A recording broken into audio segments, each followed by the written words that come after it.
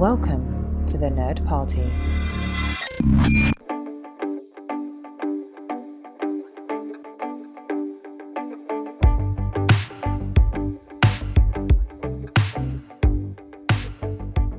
Welcome back to Throwback Paperback. I'm one of your hosts, Asia Bonilla.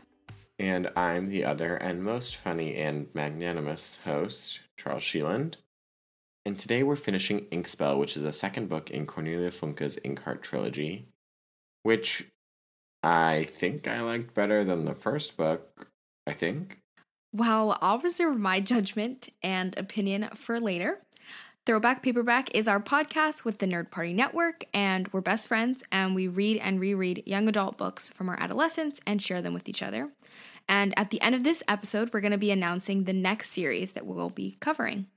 Yeah, lately we've been doing units sort of around themes, but right now we're just kind of being a little bit random. But we just had a team meeting to plan what we're going to read next, and I'm really excited about the next few series that we're going to read. And yes, like I just said, we'll announce the next one at the end of the episode. So, by the way, the series Inkheart was recommended to both of us, but neither of us had actually read it. So we're glad we're covering it for the show, but it's not like this was one that either one of us had read before. Well, I don't know if I'm happy we're covering it, but we'll see how we... Well, I'm glad people will stop texting me and saying, why haven't you read Inkheart yet? Yeah, so... Actual texts I get. This was a listener-recommended one, but that's okay. I'm going to go ahead and summarize the second half of Inkspell now, though, since, unfortunately, I'm on summary duty. So we have Meggie and Mo, who are working together to trick the Adderhead into releasing them. And basically, there's more fighting, and it's all Fenolio's fault for messing with the story. And this leads to our good guys being reunited and getting away from the Adderhead, but Farid is killed. Sad face. But then Dustfinger sacrifices himself for Farid and basically switches places with him. So Dustfinger's dead, but Farid's alive, which is still sad, but not as sad. Then Farid and Meggie and Fenolio mess it up even further by summoning in Orpheus into the story so that he can possibly fix Dustfinger's death. And that's pretty much where we finished. And as far as my impressions go, I'm definitely still not Inkheart's number one fan. I mean, I'm really not a fan at all. But I will say that my mind has changed on my connection to the characters. That's something I mentioned, I think, from the very beginning of us reading the series, is that I just felt like there was a disconnect for me. Like, I just felt like I couldn't get emotionally invested in any of the characters. But I was starting to feel like I liked Fenolio and Meggie's relationship. No, not Fenolio. Farid and Meggie's relationship and Farid and Dustfinger's relationship. But at this point, I'd say my two favorite characters are probably Dustfinger and Farid. And so the fact that they were the only two characters who faced death was definitely upsetting. But they also were the ones that, to me, have real superpowers. So they're definitely the best characters, in my opinion. But I'll save the rest of my thoughts for later on. Yeah, I would say for my impression that this was definitely my favorite Inkworld reading so far. But maybe that's just because it was the shortest one, or it felt like the shortest one. I do want to read the next book because I now feel like there's a hook for the third book. I remember when we finished book one, I was like, okay, we could just be done now. But now I'm like, no, we got to finish this trilogy. And I know there was a fourth book written, not that we're going to read that on the show because she wrote that like almost 20 years later. But maybe we'll do something with that down the line. But I do want to finish the third book because I am interested to see how it resolves. Though, again, I also am not the biggest fan. And I'll leave it at that. Let's go ahead and dive in. So Meggie and Farid luckily connect with Dustfinger at the mill, but Meggie is promptly conscripted to heal Mo, and then she eventually is actually captured by the Adderhead's men. Meanwhile, back at the mill, Basta shows up and Farid sets him on fire. And I was like, oh, yeah, we're finally done with Basta. We killed him. Well, joke's on you, because we are not done with him. He somehow survives literally being like lit on fire. Yeah, I was a little surprised by that. I definitely thought he was dead. Oh, and before I forget, last week in the episode, I'm pretty sure I called the prince Giacomo, but his name is Jacopo. I don't think it matters that much, but I'm pretty sure I said the wrong thing last week, and I wanted to go on the record correcting it, just in case it does matter. Well, good for you, because I think his character's pretty much irrelevant, but I'm glad that you caught that for yourself. But back to that joke being on you. It was actually on the both of us, because I wrote down in my notes that Farid and Dustfinger killed Basta. I think, which they didn't, but yeah. Ugh. That one was annoying. At least, yeah, like, I totally thought we got him, because also, like, Basta, I don't know, I'm kind of over the whole, like, I've got this knife, I'm gonna split you up a bunch of ways. I'm like, he's really annoying. Like he needs to shut up. He's not even like a good villain. Like, he's just like, he's not scary. No, he just sounds a little stupid. Like, he's like, I have a knife, but like, I'm afraid of everything. Like, I'm so superstitious. Which, I mean, maybe that makes him complex, but we don't get enough of him to make me, like, invested, you know? Also, the fact that he still is working with Myrtola. Yeah. Myrtola. He's really pathetic. How he's still working with her after Capricorn literally was going to murder him. Like, to me, that's just like a whole nother level of idiotic that I just can't handle. Like, I can't even deal with that. Well, you know, I could say that there are a lot of people in our country who maybe, you know, have a maniacal obsession with certain people who actually work against their self-interest. Oh, God. Don't get us started. Anyway, unfortunately, we did not get Basta in that moment. Not yet. But on a lighter note, I wanted to pull a quote because, like I said last week, to me, the best parts of this book are Farid's relationships with Meggie and Dustfinger. And I got just the perfect quote for it. And this is Farid talking with Meggie. And he says, "You can't go back anyway," he whispered to her. "As soon as we have your father free, we'll explain that to him." And she's like, "Explain what?" "Why, that we're afraid he'll have to leave you here because you belong with me now and I'm staying with Dustfinger." Which was just so cute. Like, basically, because Meggie was talking about, like, what is she going to do? Like, is she going to go back to the real world? And Farid's like, "You have to stay in the book with me. Like, we belong together. Like, you're 13, you're of age, we can get married." I mean, no little kids getting married. Again, we do not condone that, but still sweet. I thought that was a very sweet part in the book. And probably the best line of the whole series so far. Like I said, Farid at this point, and even now, I think Farid is my favorite character. And honestly, he's like the true hero of the story. Like, everyone else is a side character because he's already like saved Meggie and Dustfinger's lives, probably multiple times. I'm pretty sure Meggie is the main character. Yeah, but Meggie's kind of boring. Like, I don't know. Meggie is like true, like, Meggie is neutral good or true good, like, in that thing. Like, Which Meggie is the boring. most. I agree. Let me finish my sentence. I'm sorry. Yes, I agree. just like.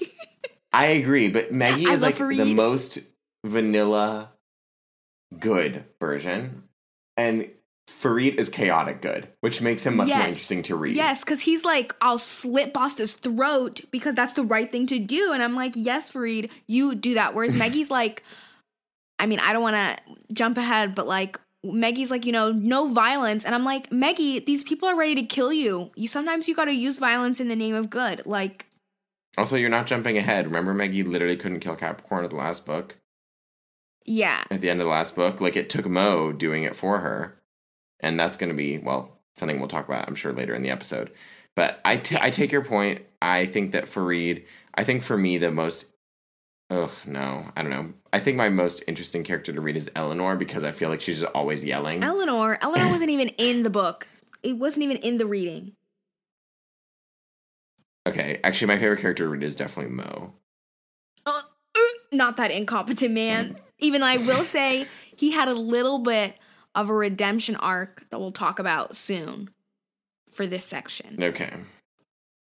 Well, I agree. Your quote, quite tender. It's very sweet. Also, I liked when Mo calls out, because I like Mo, but Mo calls out Maggie for having a crush, and also Dustfinger at one point, he's remarking to himself that Farid is in love for the first time, and it was like, wow, look at that parallel, father figures. It is sweet. It's very sweet. And we needed some sweet moments, when they're like locked up in prison. Then, like I said, Maggie gets taken away to heal Mo and help him basically execute the remainder of Fenolio's plan, which again, Fenolio wrote some words to take down the Adderhead with fake Cosimo, blah, blah, blah. And so Maggie now has to go help Mo execute the rest of that plan. Yes, but I have something else. I'm not really sure when to work this in, but this happens around the same time. It's a bit random. But Mortula, whatever, goes to like visit Reza down in her prison because, half of this story is people being imprisoned, which is probably why this is terrible. It's not that interesting. But Mortula comes and like is taunting Reza, that Mo's gonna die, Maggie's gonna die, like all your loved ones are gonna die. And Mortula like reaches her hand in to like, I don't know, like slap Reza or something, but Reza grabs her hand, but then Mortula is like able to get her other hand in and still smack her, and I'm like, why didn't Reza like bite her finger off? Like, again, where is like fight back? Like, why are you letting yourself get walked all over? Okay, I mean, I don't know. I don't want to bite some dirty old lady's hand.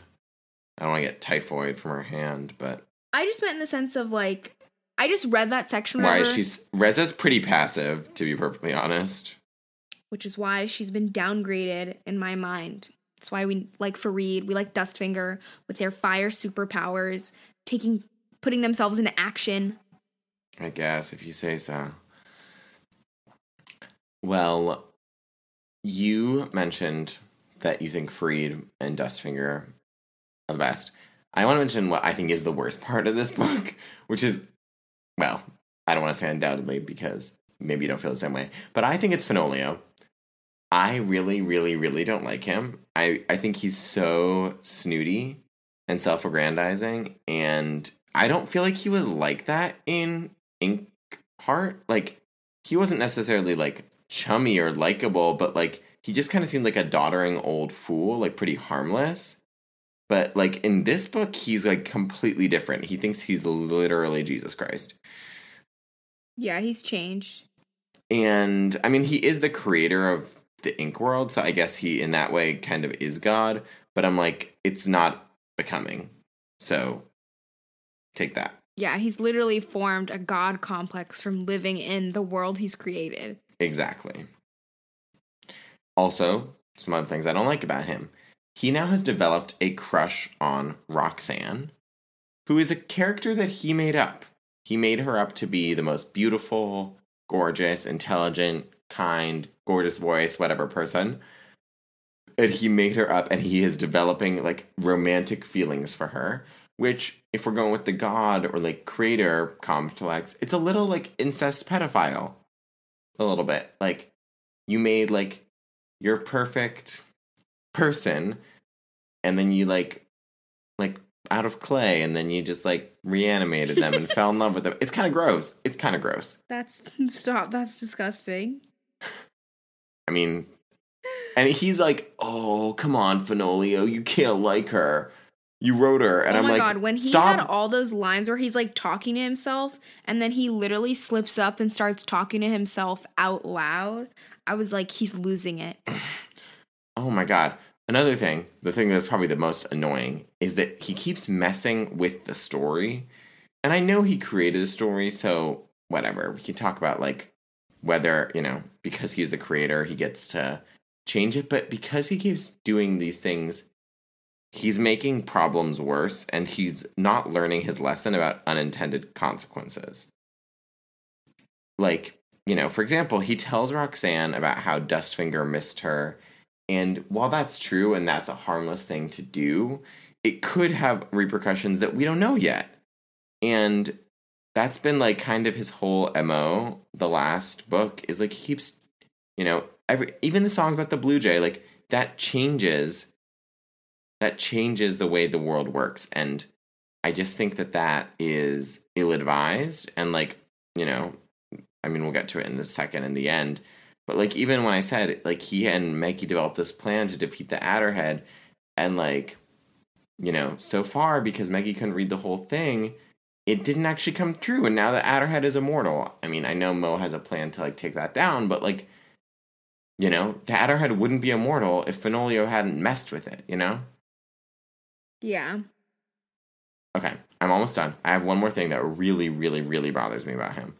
So when he writes to Maggie, he basically says, he does say that because Mo, the Blue Jay is based on Mo, basically the Blue Jay is Mo, when he like says that, when Maggie says the words to heal him, Fenolio's like, I think it worked because Mo is actually a character in the story because he's the Blue Jay. So maybe it was good that I wrote him in as a character. And I was like, stop, you're retconning. That's complete garbage. Like, you are trying to justify your bad behavior and the fact that your reckless, selfish vanity projects of writing these songs has put Mo in danger. Like, this is all your fault, you stupid, stupid man. And stop trying to, like, gaslight Maggie into thinking that you did something good for Mo, when if you hadn't based a character who is definitely, like, prime suspect number one on her dad, he wouldn't be in freaking danger.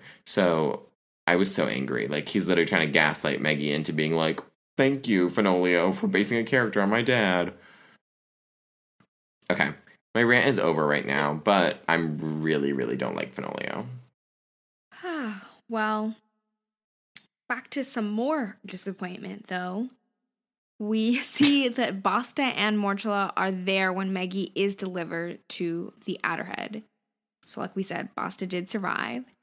And Maggie is able to convince the Adderhead, though, that Mo and her can write him a book that will keep him immortal. And he goes for it. And yeah, I think this guy is clearly very desperate. I mean, it was kind of all part of Fenolio's plan. Like, the Adderhead already, like, really feared death, and Fenolio seemed to have kind of, like, escalated that. So, obviously, it's made him extremely desperate, so he kind of will believe anything. But, I mean, ultimately, it ends up working, so it's really not that unbelievable, I guess. I just want to say, this gives mad Voldemort vibes. Adderhead literally loves snakes so much that he names himself after one of them, and he wants to be immortal. Like, is he Lord Voldemort? I mean, maybe like the B, C, D level. I don't know. He's nowhere near as interesting as Voldemort, but yeah, Lord Voldemort is a very fascinating character, but that's why I mean, like, I'm really not even interested. I literally don't care about the Adderhead. I was like, I'm really not even interested in the Adderhead. Like, I know, I'm sure that's gonna play into the next book because he, like Charles mentioned, he does become immortal, but I really don't care because to me, like, what was presented of him wasn't that interesting. It's true. Like, we keep hearing that he's like evil and he burns villages and stuff like that. I'm like, okay, let me see it. Like.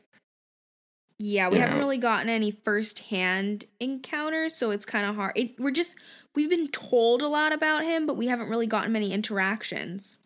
We've actually been told a lot about a lot of the characters. It's kind of like, blah, if you know what I mean. Yeah, what happened is showing, not telling. Exactly. But anyway, moving on, we have Dustfinger and Farid, who are going to break into the Castle of the Night to try to get to Maggie, Mo, and Reza to, like, see how they're doing. They can't really break them out, but they're just, like, checking the status, basically. And at first I thought Dustfinger and Farid, like, do this kind of, like, magical spell, I guess, like, with the fire, eating, whatever, like, mixed with water. And I thought, like, whatever the magic was, it made it so that they, like, had, like, soot, like, almost like ashes or something, like, some dark material. I thought based on how it was described, like they got it so that they blackface? Basically, but like not like blackface and like that, but not like camouflage, like when like in the military and stuff they like rub dirt on their face. Like that was the image that was appearing in my head. That yes, it was basically kind of blackface, but not that intention, obviously. And they were blending it into their skin basically to make them black, like the night. Because like I said, there was like no moon, it was very dark, basically so that in the dark they would be quote unquote invisible. But Dustfinger goes down into like the dungeons to visit Reza, and she literally like can't see him. Like she doesn't see him. Like he has to like get her attention. Like he writes his name in fire. Yes, like he writes her name in fire on the wall. Then she comes over and he like touches her and is like whispering to her, but like she doesn't know where she is. So that means like they can't just be like covered in something, because even if you were covered in dirt, like when your eyes are open, you would see your eyes, like the whites of your eyes. So like they are fully invisible. Which like, so I don't know if you realized that from the beginning and like made that connection, or it wasn't until he talked to her. I did realize that. I also didn't care. I cared because I was like, this is like real magic. Like I feel like we haven't had. I mean, the magic in this story to me is like it's super unexplained. Well, I feel like since we've actually been in the book, in the actual ink world, I feel like it's a little bit more defined. Like the fact that he like tricks the fairies into like making his skin like waterproof, and then he can put it in the fire flowers. Yeah. And that, like, gives him, like, this special power, but, like, it comes at a cost because he has to, like, have burning honey in his mouth for a year. Yeah, there's, like, way more of, like, an explanation. The world building is, like, really there. So I just found this part, like, really interesting because I feel like in the first book, we didn't really get much of that because they were in, like, the normal world. They weren't in the ink world. Whereas now we're getting a little bit more of that, which is also why I had really been enjoying reading, like, about Dustfinger, because he has the ability to control fire, and he works with, like, the fire elves and the fairies, and so we really kind of get the magical stuff when we're looking at him. And like I said, honestly, him and how he's teaching Farid to do, like, the fire stuff, like, it's literally like a superpower. Like, yeah. They're literally superheroes, so that's why they're my favorites. I did think it was funny that, like, Dustfinger goes to talk to Risa, and then he can't get her out of prison. Like, it kind of felt like a pointless chapter, except that we got to see his, like, superpower, because, like, he goes and talks to her, and he's like, I can't break you out. And she's like, okay, see you later, dude. And he's like, gotta go. Well, he is able to go and be like, oh, like, we're gonna help, like, Maggie and Mo, like, give her something to, like, hold on to hope for. I guess. I just felt like it was kind of pointless. And, like, he knows Maggie's plan, that, like, she has Fenolio's writing and that she's read this aloud, whereas, like, Reza at this point is completely in the dark, has no idea what's going on, so it kind of gives her something to, like, hope for. So I think it served a purpose. Okay, I guess. Well, I'm glad, though, that you like Dustfinger now, like, that you have something to enjoy about him. Oh, wait, I have one more thing I want to add, because I think this was mentioned during their conversation. Don't they say, like, I definitely think, like, Reza and Dustfinger had, like, a relationship. Like, I know it was hinted at, but they had something, like... It kind of sounded like they, like, were involved. They were involved, because she says how, like, when Morchella comes and, like, smacks her around or whatever, she says something like, you know, when Mo finds out, like, what you did with that fire eater or whatever, and Reza's like, she told Mo everything, but Dustfinger hasn't talked about it with Roxanne, his wife, but they definitely, like, something... That could just be that, like, they, like, were close friends, and that, like, Dustfinger wanted more.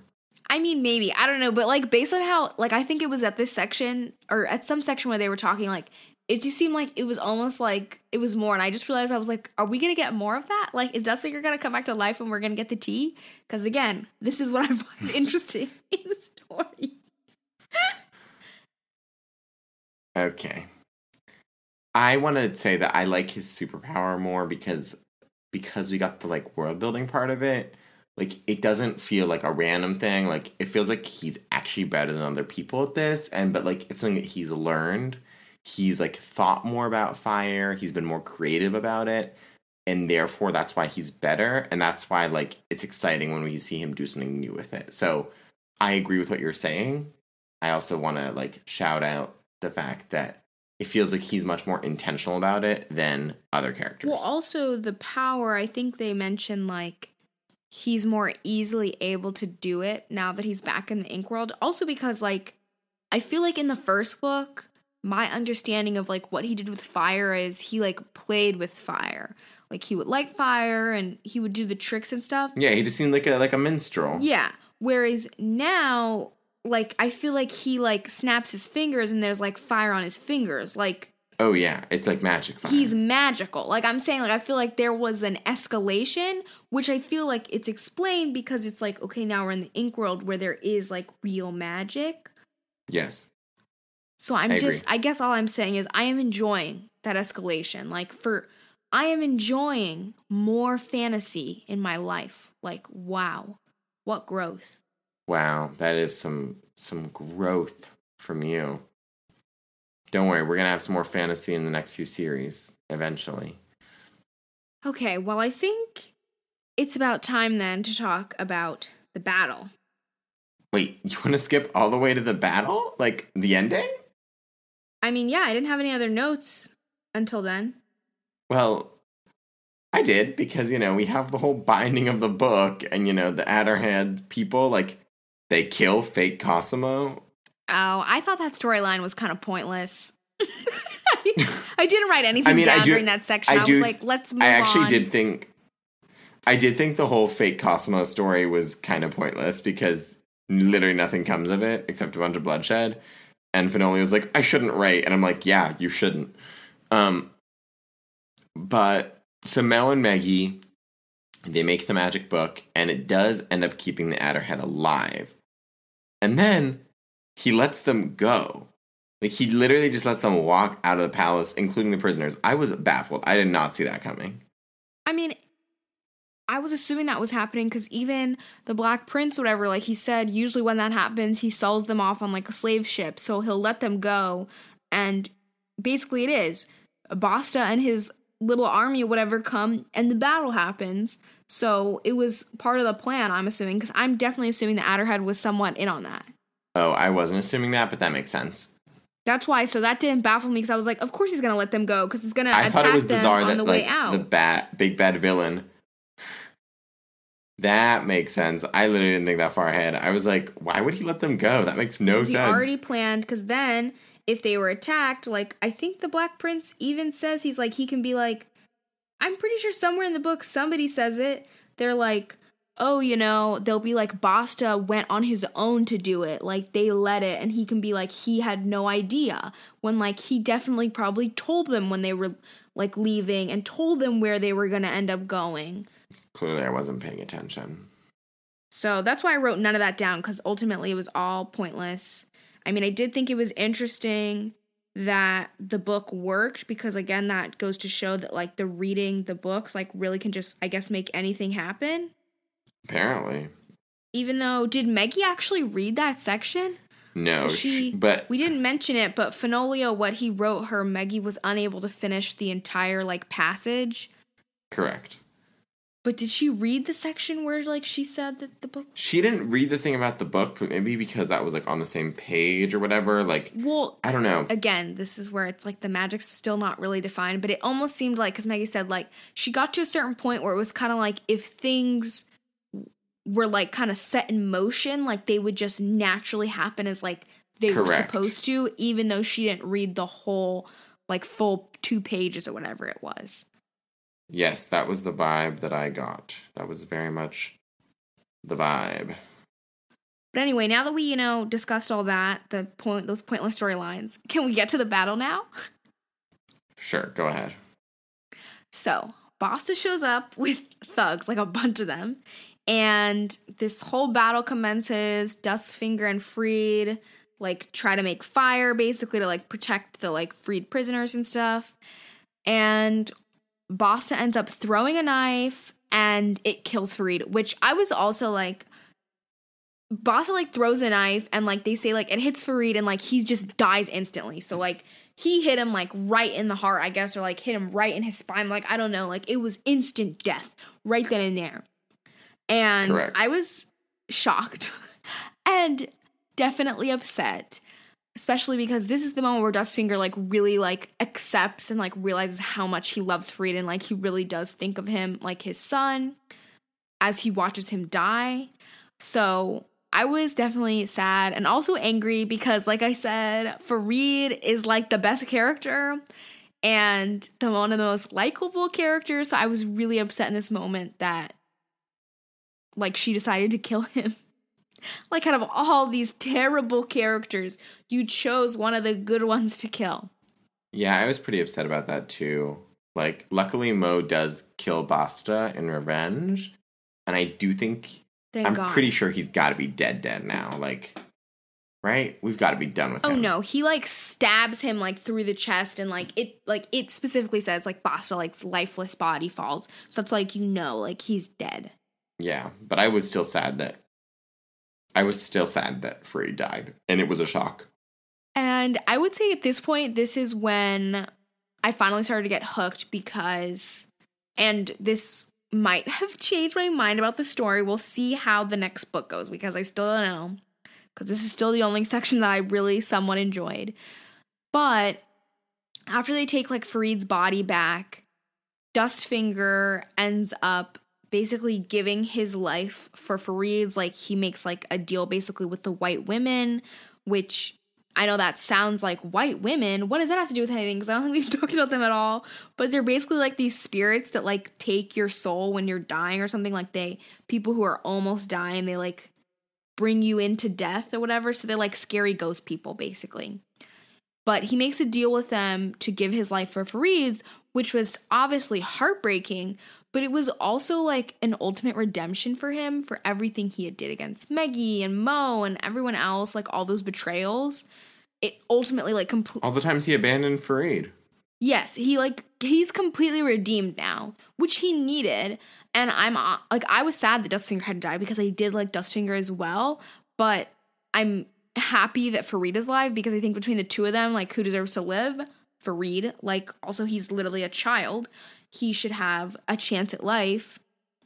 And I just felt that was like a very well done scene, like how it was written, because Dustfinger and Meggie are like with Farid's body, and he like sends Meggie away, and he's like, there's this story of the white women, like, ask Roxanne, she'll tell you. And when they come back, he's already done it, and like Farid's waking up and he's dead, and I don't know, it was just a very like heartbreaking scene. Yeah, I thought it was once again tender. I feel like I've been using that word for this book a lot. Maybe it's because it's such a young audience book. Also, I thought it was, like you mentioned, that it was well written. I agree. I also think that, like, Roxanne hating Farid for all of this book is so human. I mean, maybe she should have gotten over the fact that Dustfinger's like, he's literally not my son. He looks nothing like me. And she's like, I can't be sure of that. Like, that was kind of annoying of her, but like the fact that she hates Farid, and even in this moment of grief when like they theoretically could be united, she only chooses to hate him, and she now gets to like actually justify hating him because she can blame Dustfinger's death on him. Not saying that she should hate him, because I don't think that, but I'm saying it's like a very human reaction.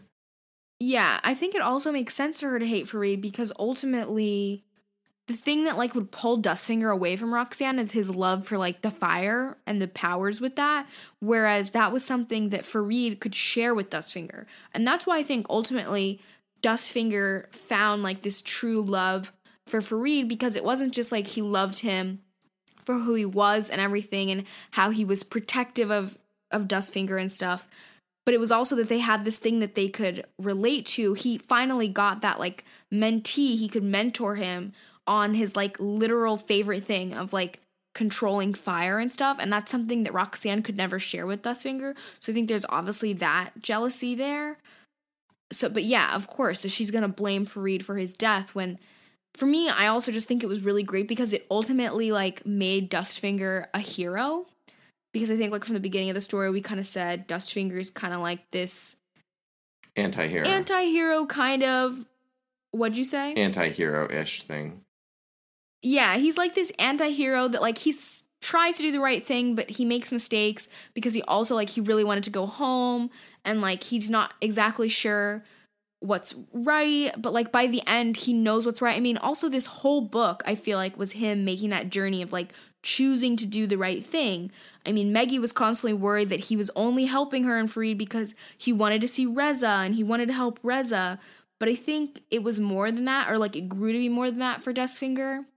And so by the end, like before he was worried about himself dying in the story. Like he didn't want Gwyn, the Martin, to come in because he didn't want to end up dying. Whereas by the end, he's more worried about Fareed than he is for himself. Like, he's more worried that Fareed's going to get hurt, not about himself.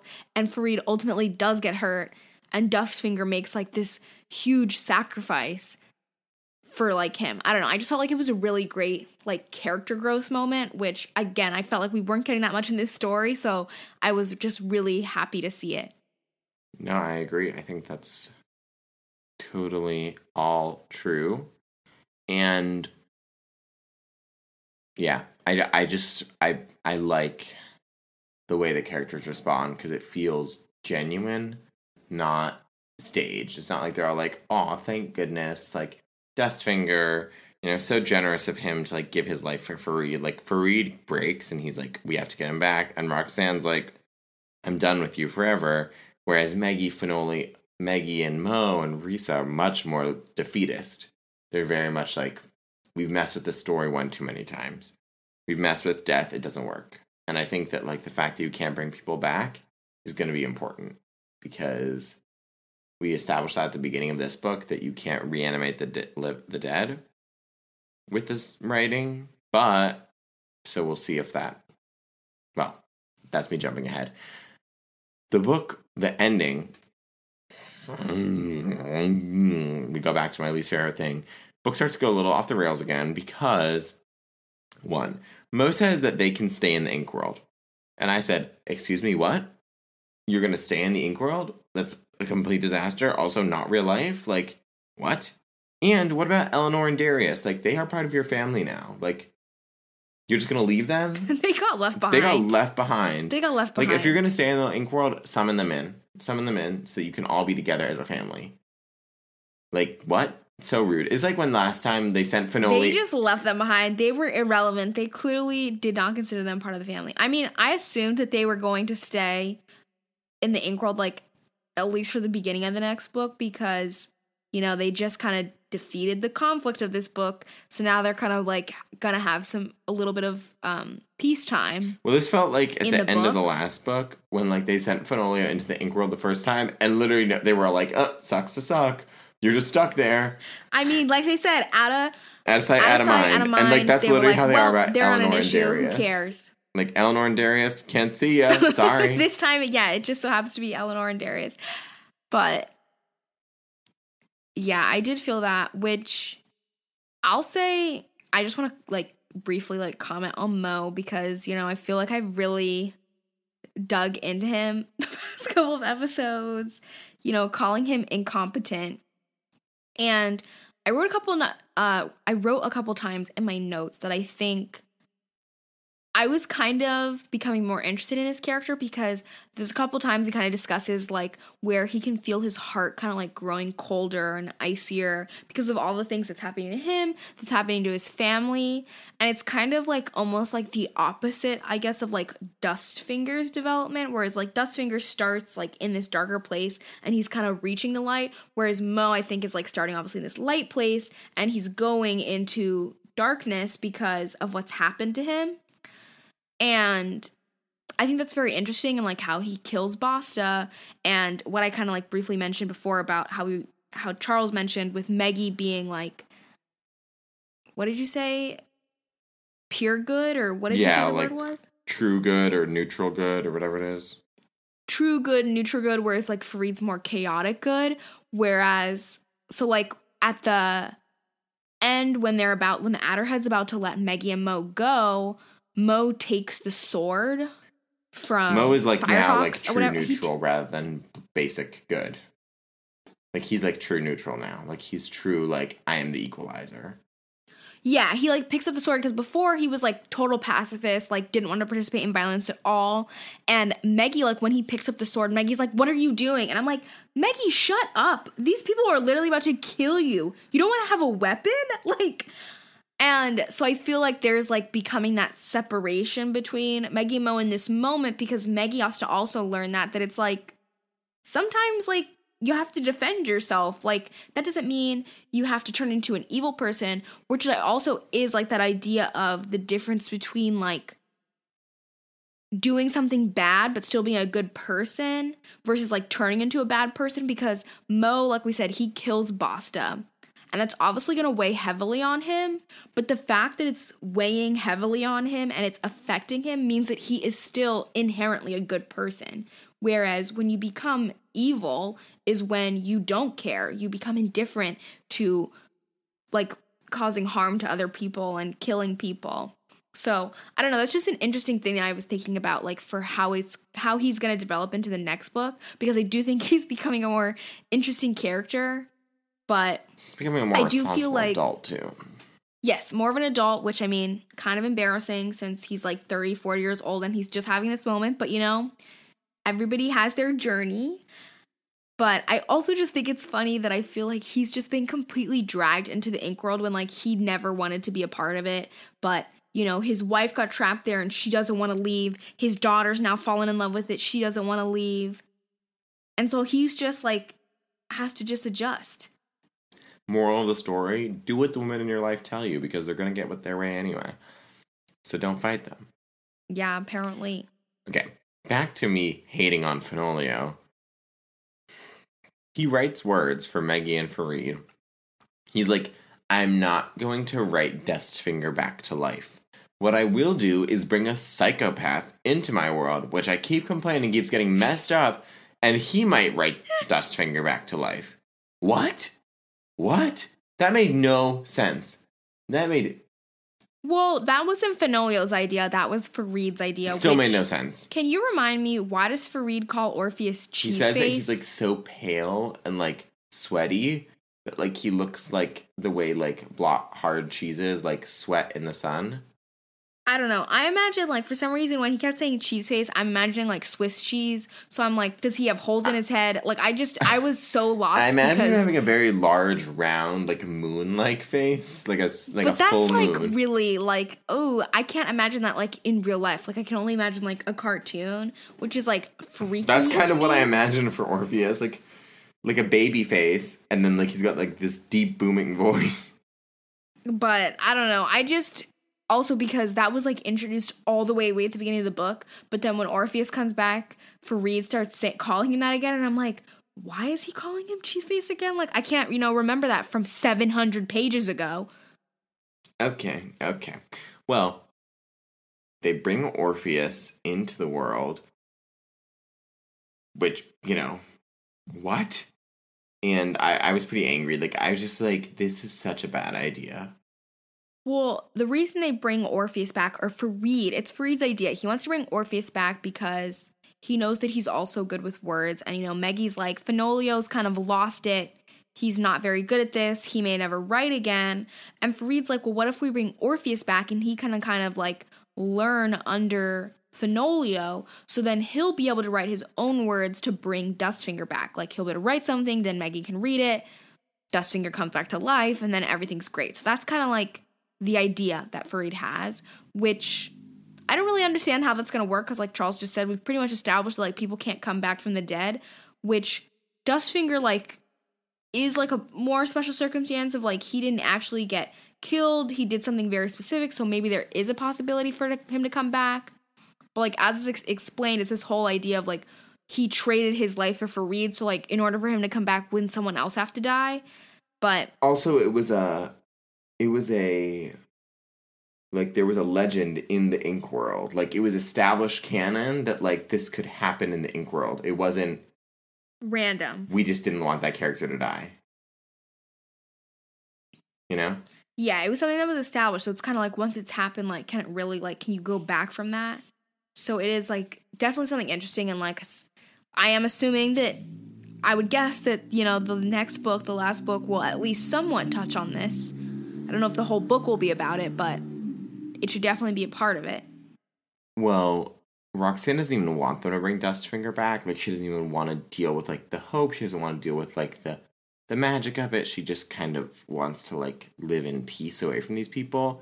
And, of course, Orpheus. I mean, they don't know how crazy he is because they haven't spent a whole book with him, like, keeping them locked up in a prison. But they should know he's crazy. And he comes in, he's like, it's going to take me a couple months, probably. I got to get really acquainted. I'm going to need a servant.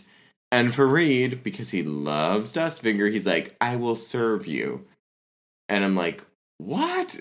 Well, also, can we talk about how when Orpheus comes in, he's convinced that he read himself Psycho. into the book. Even though he wasn't did not. freaking reading. Maggie read him into the book, and he's like, I finally did it. And I want to be like, what were you even reading? How do you think you got in after you've been trying for so long? That part made me really angry, because I was like, Maggie is clearly superior to you. And, you know, I don't root for Maggie often, but I was rooting for her in this moment that I was like, Maggie, you are 100 times better than this man. You need to tell him. Well, she did, and he's like, no. And I'm like, dude. And that's when she should have punched him in the face. Also, like, he literally wasn't reading, and he just vanished. And he's like, I willed it. I'm like, my dude. No, he was reading. I thought he was just walking around holding the book and trying to get absorbed into it. I think that he was reading out loud, because that's why even Eleanor was like, he did it. He finally, like, did it. Well, either way, he didn't do it. He didn't do it. He didn't do it. He couldn't do it. No, but yeah, so I think that's, like, pretty much the end, but Yeah, so clearly the next book is going to be involving maybe bringing Dustfinger back. Also, probably the end of the Adderhead, because we didn't mention this, but Mo said that he basically, like, booby-trapped the book. Like, basically, I think he, like, probably put, like, mold in it or something like that. Basically, the book is gonna decay, and when the book falls apart, the Adderhead could theoretically die. yes. So, just for, like, final thoughts, I mean, I had been, like, I'm curious to see if Eleanor and Darius are going to also join in on Inkheart, or are they just going to stay in the real world the whole time? I feel like there's no way that they can stay in the real world and still, like, be involved in the story, so I feel like there has to be some way that they get inside the book, or I guess Maggie and Mo and them could, like, come out for a little bit, who knows. But, I mean, throughout this, like, second half of the reading, like, I literally almost forgot about them, because we got just chapters and chapters where they just were not mentioned. Like, they honestly, we got a glimpse of them at the very end because they bring Orpheus in, but, like, we hadn't heard from them in a very long time. It's just that they weren't really experiencing plot. Like, every time they had a chapter, it was like, Eleanor is unhappy being a prisoner. Orpheus is still crazy. Done. And that was like 6 or 7 chapters. Well, yeah, that's why I said Eleanor couldn't really be the favorite character, because she really didn't get any real growth or anything. She didn't even get any plot. Correct. Also, I wanted to mention that since Orpheus got read into the book by Maggie, which I think also is kind of like proof, or I would think is proof that he didn't read himself in, is when he gets into the world, he still has the copy of Inkheart that he was holding, which I would assume if he read himself into it, like, the book would have, like, dropped on the floor and he would have, like, dived into it. Like, that's how I would have imagined it happening. The magic, like he would have, the book would have sucked him up and it would have just been the book left. Like, I don't know. I can't think of what movie I'm imagining, but, like, I don't know, when you see, like, maybe it's like Halloween Town or... It's kind of like Fantastic Beasts when they go into the I said Halloween Town. I have no idea, but I'm just saying, when I imagine, like, oh, you know, you read yourself into a book, I would imagine that if you read yourself into the book cannot come into the, like, world with you. Like, that doesn't make sense. If you're going into the book, you are physically going in there.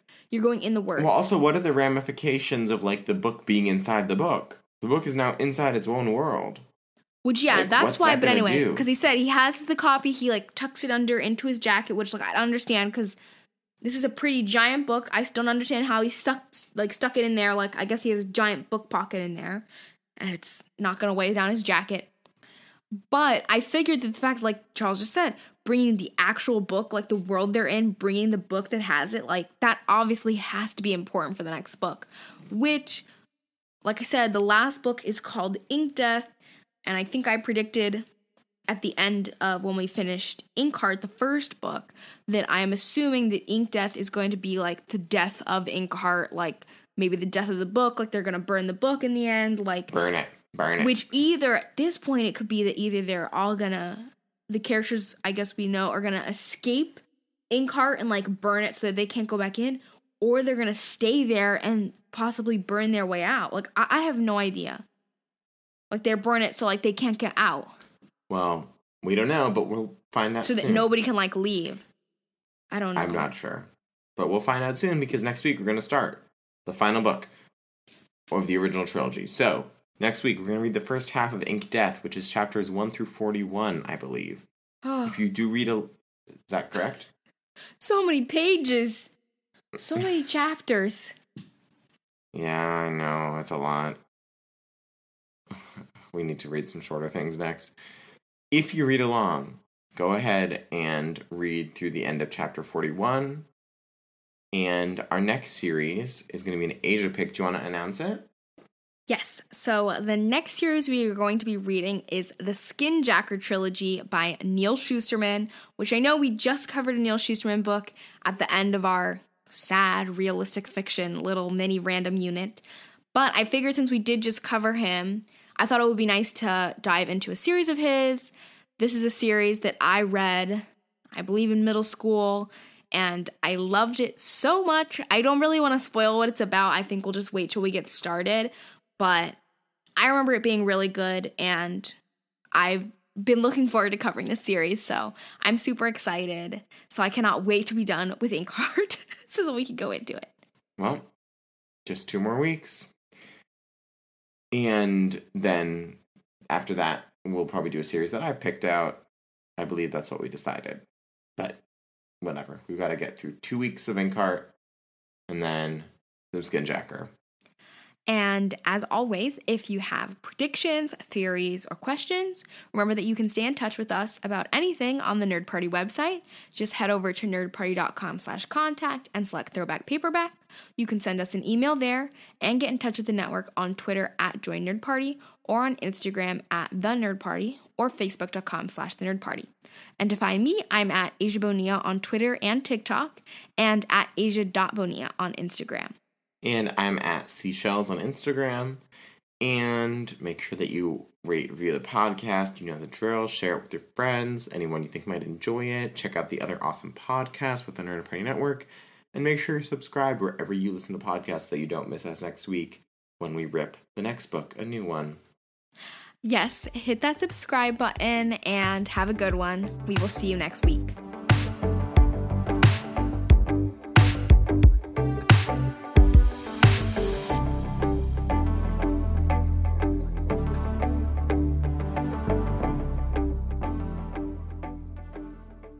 Join the revolution. Join the Nerd Party.